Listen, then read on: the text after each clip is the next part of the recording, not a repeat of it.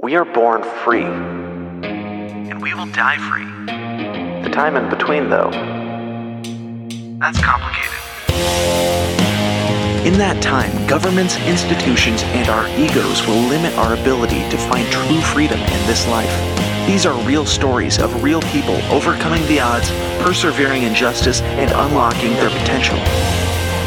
Welcome to Finding Freedom. Here's your host, John Odermatt.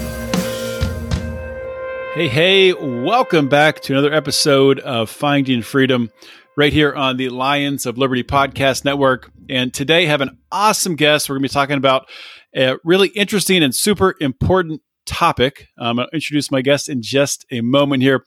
Before I do that, just want to remind you, if you enjoy this show, if you like the show, especially if you've been listening for a long time to this show, Finding Freedom, or to Brian's show on Wednesdays, Mean Age Daydream, or even to our Friday show, Meme Wars, please be sure that you're number one subscribed to the podcast. And also go ahead and join the Lions of Liberty Pride, where you can get more content, discounts on merchandise, more access, things like that. And you can do that by going to patreon.com/Lions of Liberty or lionsofliberty.locals.com. So without any further delay, let's get into today's show, and I'll introduce today's guest. My guest today is Kristen Van Uden. And Kristen is a researcher. She's researched Catholics who have survived totalitarianism in the 20th century. She is especially interested in pursuing this subject through the histographies, can't say that word, of martyrdom, memory studies, and dissident literature. Her first book is called When the Sickle Swings, Stories of Catholics Who Survived Communist Oppression, and it'll be published very soon here, I think within the next week here. So pretty exciting times. Kristen, welcome to Finding Freedom. Hi, John. Thanks so much for having me. Well, great to have you on the show, and this is definitely a topic, especially with the focus on communism, that my audience is going to be zeroed in on and is, I think, really going to enjoy. I myself, I'm not a Catholic. I'm a Christian, but really interested to hear some of these stories because I know that, so much in, at least, my faith journey and a lot of other people's, were able to really take a lot away from and really be inspired by hearing how others who've dealt with persecution and dealt with really the state coming down against the religion, that really a lot of the time ends up working in the opposite direction of their intention. So we'll get into some of these stories in a few moments here. Before we do that, if you could just share some background on yourself, so my audience can get to know you better. Sure. So I, as mentioned in my bio, have been working on this project really since college. I have always been interested in the victims and survivors of totalitarian regimes and studied the 20th century and just really honed in on that. It's just the bloodiest and most horrifying, but also the one that produces these stories of resilience. So I majored in history and minored in Russian, and then went to grad school and studied Soviet propaganda. And I started taking down these stories my senior year of undergrad. I did an independent study where I collected oral histories of Catholics who had either escaped or survived communism. And really the majority of these were taken down in the past 2 years as I prepared to write this book.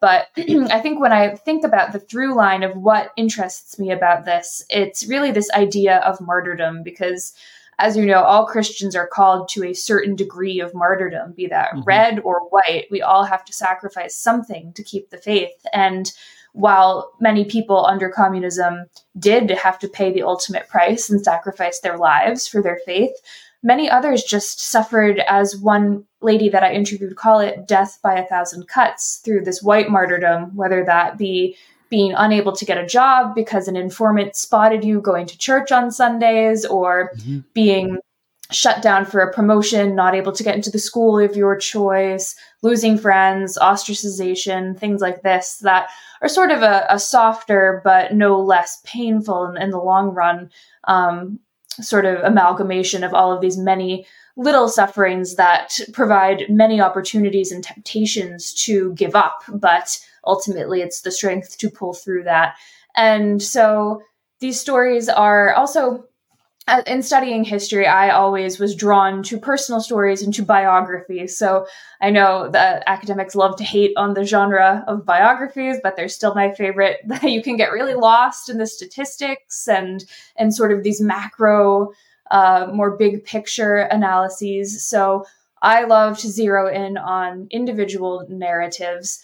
Another word about sources is that in the 20th century, since it is still so recent and a lot of these sources and experiences happened under such duress, there is kind of a lack of documentary evidence too. So much of what I relied on is these eyewitness testimonies and their memories. So I have always felt that it's important to record these before it's too late, because while communism is still in the collective consciousness, it won't be for very much longer. There are still communist regimes, but since the fall of the Soviet Union, the world has kind of moved on. And so I really hope to take down these stories before they're lost forever. Yeah, and I think that the eyewitness aspect of it is extremely powerful. And I hope you're right about communism fading away here. I know there's active communist groups in the U.S. on college campuses, so they're still hanging on by a thread. Oh yeah, they're still around, but when you see people who walk around wearing Che Guevara t-shirts, clearly the truth of communism has escaped the collective memory. So it's the forgetting history and destined to repeat it in real time. Indeed. So let's kind of start, just zoom out to a wide view here, and just why specifically communism is so dangerous to Christians. So communism basically replaces the role of God with that of the state. Many people make the mistake of believing that it's purely an economic or political program. And while these elements are important and arguments can be made at that level, ultimately what I have discovered and what I believe to be true is that it is in its truest form a pseudo-religion. We see this most obviously with the cult of personality of the communist leaders. Nicolae Ceausescu, I cover Romania in the book, would rant on the airwaves for 3 to 4 hours per day and just completely monopolize public opinion, and whether out of fear or out of some sort of genuine impulse to bow to a leader, this cult of personality grew. Stalin's is a very obvious example.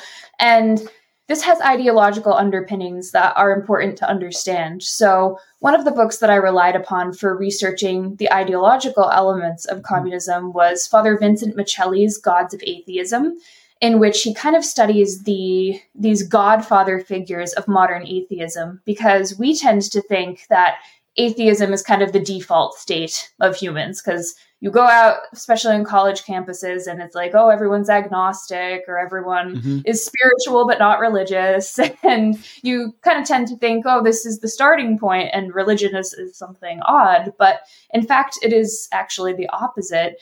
Atheism as we know it, as this sort of militant, scientific, a posteriori, materialist movement, is quite new and is really a product of the last 2 centuries. So Marx and Engels are covered in that book, of course, people like Darwin and Nietzsche.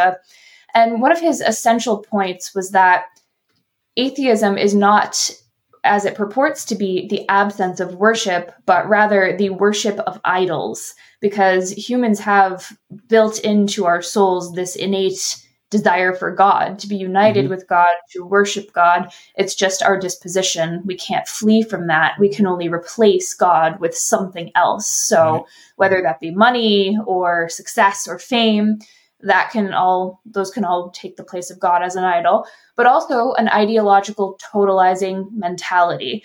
And that is what communism really provided for the people. It promises a worldly utopia, which is really, when you think about it, a very seductive and attractive message. A world with all equality, no deprivation, progress, and complete lack of strife is of course, something we all would want. But as Christians, we know that we are still in a fallen world, and that if it sounds too good to be true, it is probably too good to be true. We store up our treasures for heaven and know that this world will pass away ultimately. So that's the central ideological shift that communism takes. And there's various examples that I cover in the book that really show this playing out in the way that the regime treats people of faith. But that's kind of the ideological leap you have to make in order for any of this to happen. Yeah, I think, that's a really important aspect to point out, about communism, how it does replace God in a way, or tries to. It doesn't actually replace God. That's why it doesn't work. But it's like you said, the need for worship, the need to worship God. It's something we're born with. It's in our soul. It's in our being. And, even outside of communism, even in the world today on college campuses, throughout corporate America, whatever, that worship, if people aren't Christians, if they aren't practicing Christians, if they aren't going to church, reading their Bible, they're just going to replace that with something else, with another idol, with the woke culture, with climate change, with something. They're going to find something else to worship. So I think that's a really important point. I just wanted to highlight again. Some really interesting little story I saw. I forget. I guess it was in the chapter on Cuba. At the beginning of it, we were talking about how what they did in Cuba is they would go around and to tell the children, okay, now say a prayer for God to give you a piece of candy, and of course, no candy would show up in their hands, and then they would say, okay, well now ask Fidel Castro for a piece of candy, and then they would, and then come around to give candy to each kid. But it's so crazy that we still see that. We see that with our government today, with these handouts and these giveaways. And look, the government is here to help you. Don't look to your God for help. It's really exactly. incredible. And I opened that chapter with that little vignette because I just think it's so telling of the communist ideology, and almost that they're saying the quiet part out loud, that you have declared God dead and the state to be your sole arbiter of both your human rights and your prosperity. Yeah, and it's exactly. They're not even trying to hide what they're doing. It's just pretty absurd, really. So I just wanted to, if you wouldn't mind sharing, maybe starting with the segment on Cuba, just I don't want you to go through every story, but maybe something that really sticks out to you that you wouldn't mind sharing for my audience. One of those eyewitness accounts from the book. Sure. So one thing, as we're talking on the theme of communism ultimately being sort of the pseudo-religion or replacement religion, another example of that came up in several interviews was this phenomenon in the prisons. So in the political prisons, there were a series of prisoners known as the plantados, coming from the word for planted or firm, who refused to budge. They refused to submit to re-education or to apostatize or anything, and were thus treated worse by the guards because of this. And many, unfortunately, were executed and went to their deaths yelling "Viva Cristo Rey," and just that ultimate witness to the ultimate moment. But also on the other side of that, there were some people who did succumb to the communist either coercion within the camp or the mind games that they played. And one story just has stuck with me this entire time, and that is of these sadistic guards who would try to get someone to give up their faith and to perform some action. So we've seen this from time immemorial in the church. With the Roman martyrs, they were asked to pinch a grain of incense to the pagan gods, and then the Japanese martyrs were told to step on the icon. And so just this seemingly small action, but that amounts to this betrayal. So of course, the martyrs would refuse to do this. And in the prisons, this took on the form of the guards asking them to apostatize, and then, oh, we'll free you then, and you can go to confession and it will be fine. You can say you're sorry, you can make reparation to God, and all will be well. And of course, this was a lie. So anyone who took the bait and took them up on their promise, they would then shoot and gloat and say, now you're going to hell and we stole your soul. And of course, only God will judge the souls in that moment. They were under so much duress. But it just shows that for a regime that is purportedly just materialist and atheist in the sense that they believe religion is backwards and of poor social value, to have that just cruelty and hatred towards someone living their faith in a way that is not could not be conceived as a threat to the regime in any way other than nonconformist. And that, again, was one of those moments where they are mask off, revealing this sort of inverted demonic nature of this ideology. Yeah, really, demonic, satanic, really shows the true colors of what we're up against through that story. And sure, so they're saying that they don't believe, in a soul. They don't believe in what Christians believe. Don't believe in Jesus, I'm sure, but still they're saying that they stole a soul, which doesn't really exactly mesh there. Like, which one is it? Yeah, exactly. You can't have it both ways. So I wanted to ask you about in your section on Czechoslovakia, how there was a young student and some secret priests and bishops that orchestrated a velvet revolution.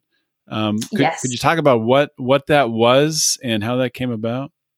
Sure. So this gentleman that I interviewed, his name was František Mikloško, and he was a student at the time of these events. He got involved with what's known as the underground church, which I'll go into in a second, and actually decided to stay in Czechoslovakia, helped orchestrate what's known as the Velvet Revolution, can also be translated as the Gentle Revolution, which is the series of peaceful protests that ultimately brought about the fall of communism, the abdication of the communist president, and the election of their democratic assembly.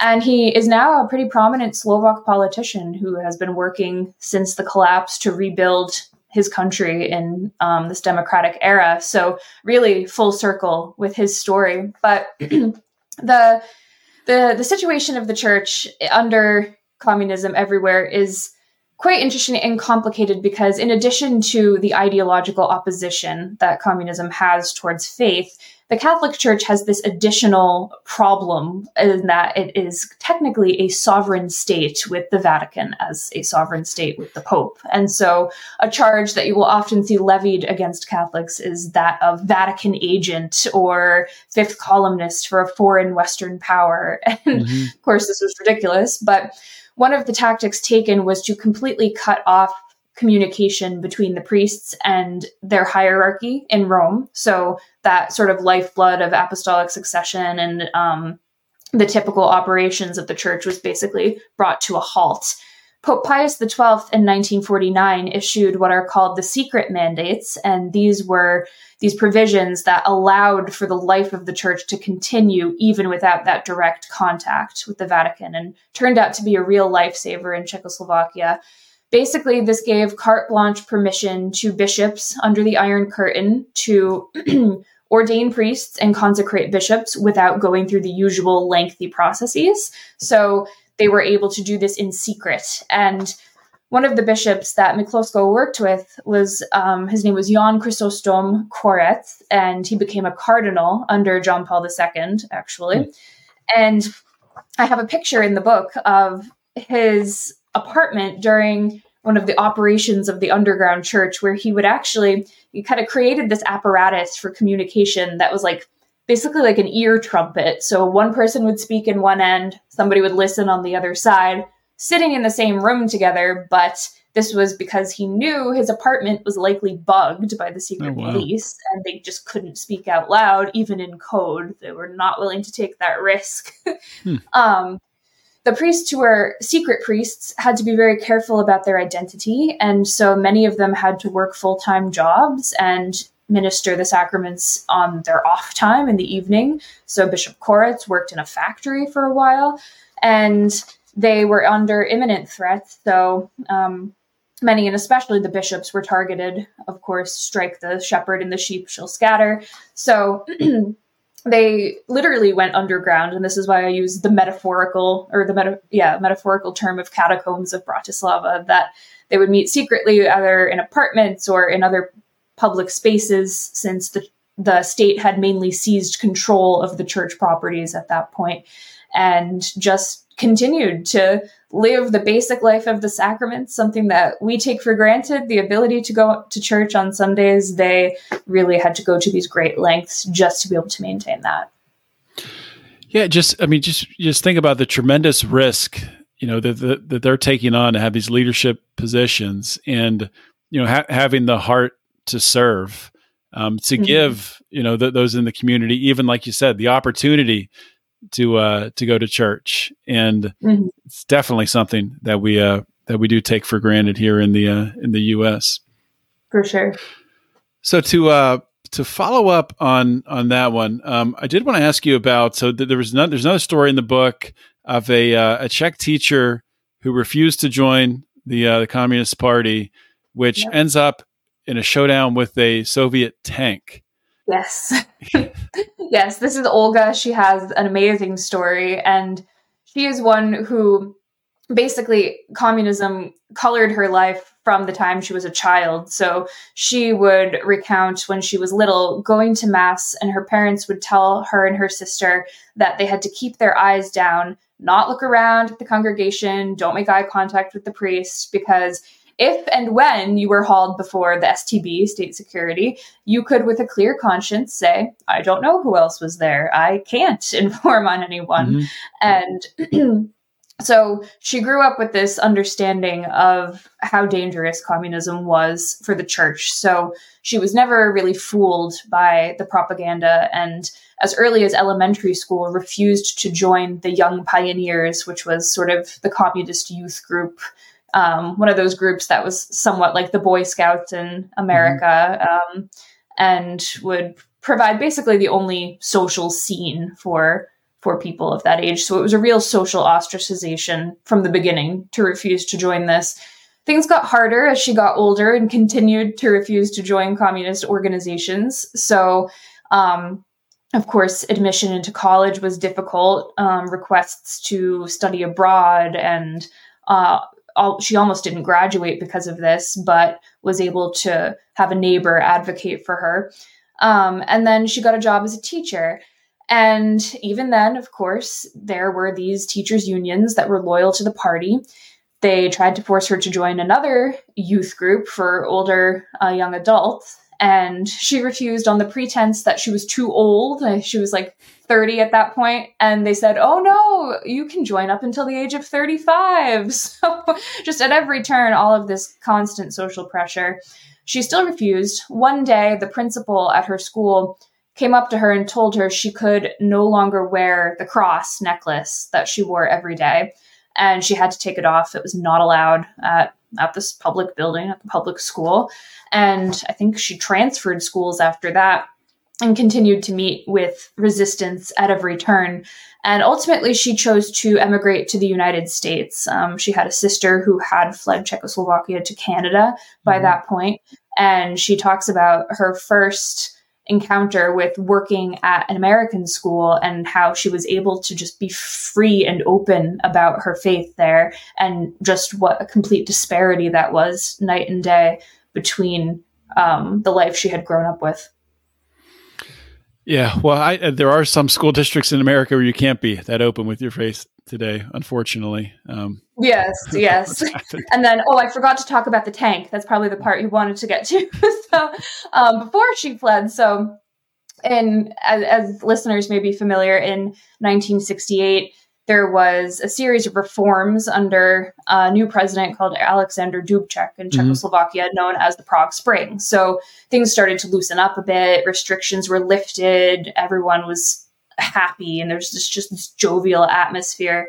And bishops actually started to return from prisons. So this was a period of great hope.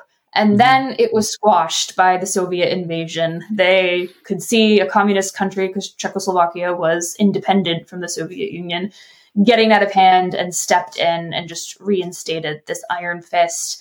And so Soviet tanks were rolling all across cities, and she was in the Czech city of Brno.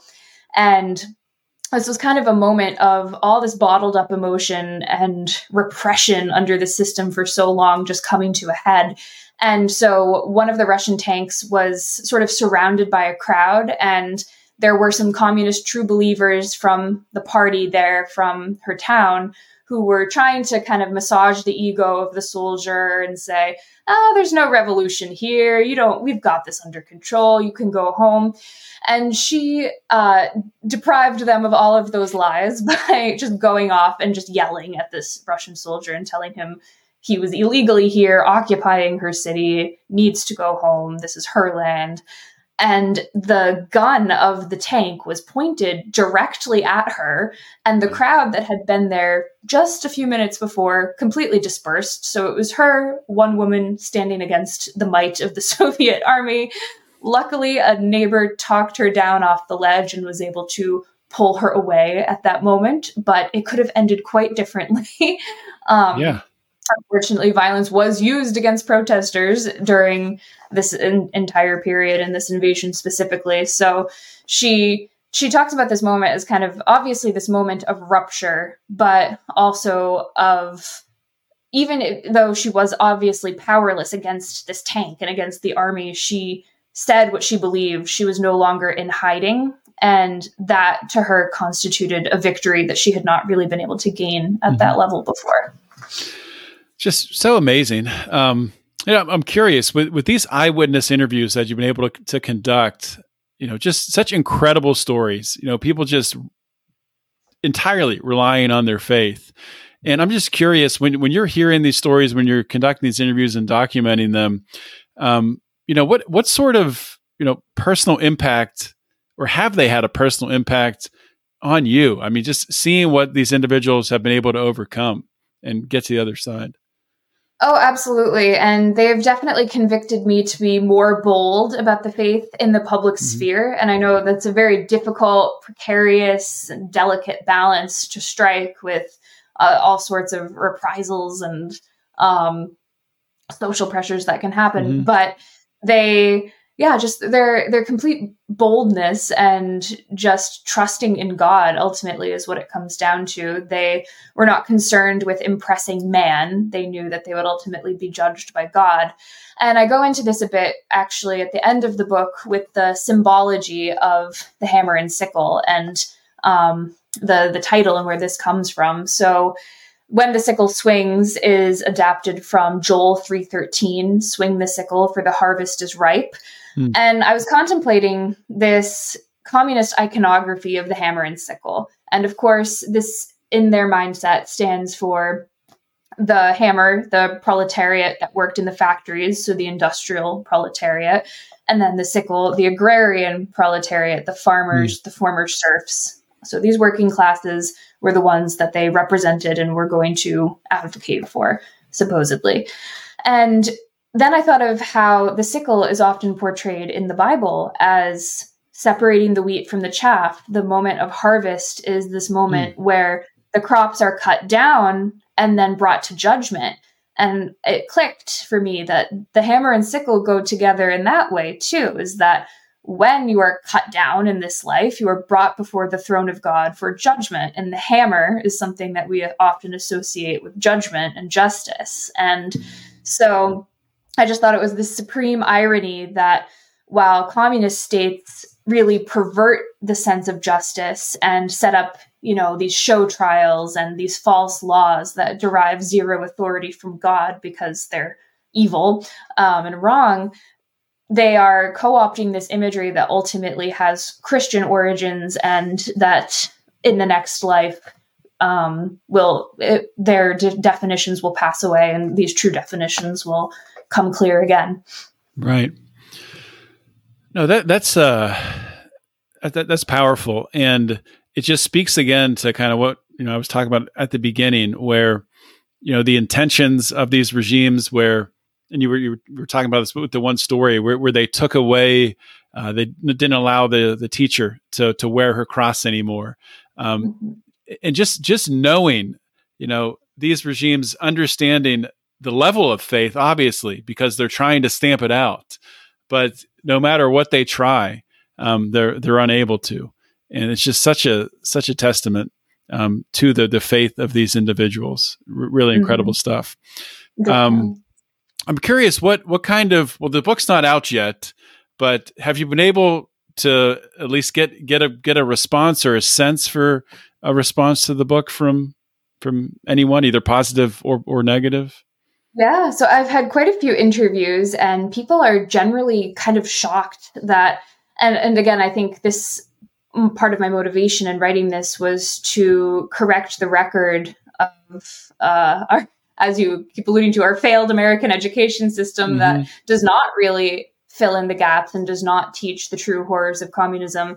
I was talking to someone the other day who told me they had no idea that Mao Zedong had killed over 50 million people in his Great Leap Forward in China. And like, we have a duty to know these things.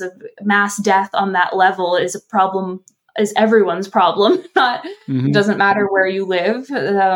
This all happened within the past 100 years. And so this, I think people are kind of, it's a wake up call for a lot of people. And I think it's spurring more research, because people that I talk to go on to read, and I actually include some smaller suggested reading lists at the back of each chapter, and a bit of a selected bibliography at the end, including full length memoirs of people who survived communism, with God in Russia, by a priest who was actually American and went to the Soviet Union to evangelize, is a really popular one. So it's been a positive reaction, and one just kind of oh, I should have known that. And, shock and awe in the sense that if they are angry, it's that this is something that they weren't aware of before, and just kind of an enthusiasm to find out more.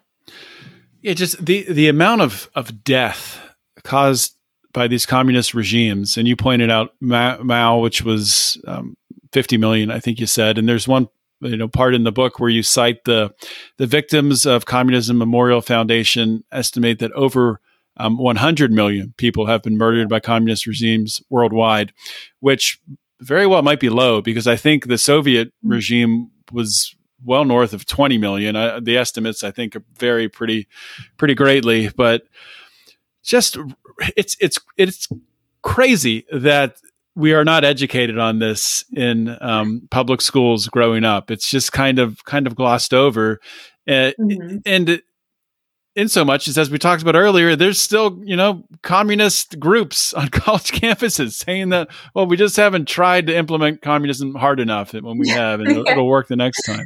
It's really remarkable. I think it's kind of a triumph of communist propaganda, obviously, that this has happened. It's not just an accident, I would assume. And I mean, we've been warned for years about communist infiltration, even within the West. So taking this sort of long game approach, I refer to in the book, I think there's a Catholic writer named Bella Dodd, who was a former communist agent who actually placed communist sympathizers in the seminaries in the US. And then she had this big moment of conversion under the influence of Bishop Fulton Sheen, whose cause for sainthood is taken up right now. And she admitted to all of this, and it just goes to show this really insidious infiltration that was happening, and really at all levels, even in countries where there was no state-sanctioned backing for this sort of thing. It's an ideological colonization, and as you say, by no means something that's over. Yeah, and you talked about the infiltration aspect there, and you kind of lay out in the beginning part of the book the blueprint for oppression that communist regimes have, which I think is important to point out. Outlawing public worship, rounding up clergy, seizing and repurposing church property, controlling the laity, and then what was the last one? Infiltration. So yeah. Yes, and this happens, I think, a really apt analog today is the secret church in China versus the national church in China, which actually occurred to a lesser degree in Czechoslovakia, which I go into in the book. The after the state seized church properties, it set up this front, this facade, this Potemkin village church known as the National Church. And about 11% of priests, unfortunately, defected to this national church and were working on behalf of the state. And the majority, luckily, remained faithful to the Vatican and faithful to the true Catholic faith and refused to allow the state to have any interference. And for that, of course, they were persecuted, martyred, went underground. And that's the underground church, which I talk about. So today in China, the same thing is happening where the state has a role in appointing these bishops. And this is just completely against Catholic teaching. And again, just another manifestation of this principle that the state can choose what is really in the hands of God. Right. Trying to co-opt religion, trying to co-opt God, which is not going to work for them. So just wanted to ask you one last question here. So of this whole experience of, pulling all this information together with all these eyewitness accounts and writing this book, is there any aspect or any really important takeaway that you'd like to share with my audience that we haven't talked about yet, or maybe just something that you'd like to reinforce that we've already discussed? Yeah, I would say, let's see. The importance of winning the battle in your own mind, first and foremost. So one of the more triumphant moments of the book is this Velvet Revolution, where what started as prayer protests essentially kind of snowballed into a democratic movement that overthrew communism in the country. And while that is a very obvious sign of God's hands in the fate of human affairs, ultimately, even without that, Christians can still win the victory, and that is to preserve your own soul and your own mind. So one story from back in Romania under the Ceausescu regime, as I mentioned, that comes to mind is when he was going on his daily rants, a family that I interviewed would actually either turn off the TV, turn the volume low and pray the rosary or something together as a family and just refuse to let that in because, again, we think we could all resist, but when you're in this onslaught of propaganda, it's sometimes easy, unless you watch yourself, to start to think that way or to let it kind of assault your own mind. So this victory to save your own soul and to bolster your family and your church community around you was enough. And we like to think of these dramatic moments of resistance as more important, but ultimately, as Jesus says, what is the point? To paraphrase, to gain the whole world and lose your own soul. Right. And that was ultimately the main challenge, is to make sure that they don't steal your soul like those guards in the prison were threatening to. And beyond that, you can trust that God will use you in whatever way he wants to, and that is necessary in order to defeat the cause here in this life. Yeah, that's a great example. And I mean, cutting off the political speeches, of course, as they say, garbage in is garbage out. It's going to seep in somewhere, especially when you talk about exposing children to that type of propaganda. So very, very dangerous situation, and I think relatable to Christians today, even in the United States. There's propaganda in all different forms coming at you from all different directions, from social media to mainstream news to public schools as well. There's lots of different ways that we're always under attack by the enemy. So, Kristen, I did want to give you a chance here before I let you go to share your plugs, your links, anything else you're working on, and of course, telling people where and how they can get your book when it comes out. Sure thing. So the book officially comes out November 21st, so less than a week from today, which is exciting, but it is in the warehouse, so that's why I have a copy here. So if you order it now, pre-order, you'll be able to get it sooner. It's called When the Sickle Swings, Stories of Catholics Who Survived Communist Oppression, available at sophiainstitute.com. And it is quite short. You can see under 200 pages with pictures. So don't be intimidated by the dark subject matter. I think this would be an easy read for Thanksgiving weekend. Yeah, and I'll just give another plug on top of that. I've read some of it. I plan on finishing the book. But if you like, the show that I used to do a show talking to, criminals who've been through the system and sharing stories of injustice. There is something so powerful about eyewitness accounts and personal stories. So people who enjoy that aspect of my old show are definitely going to enjoy this book as well. So definitely check it out. And Kristen, thank you so much for coming on the show. Thanks, John. God bless.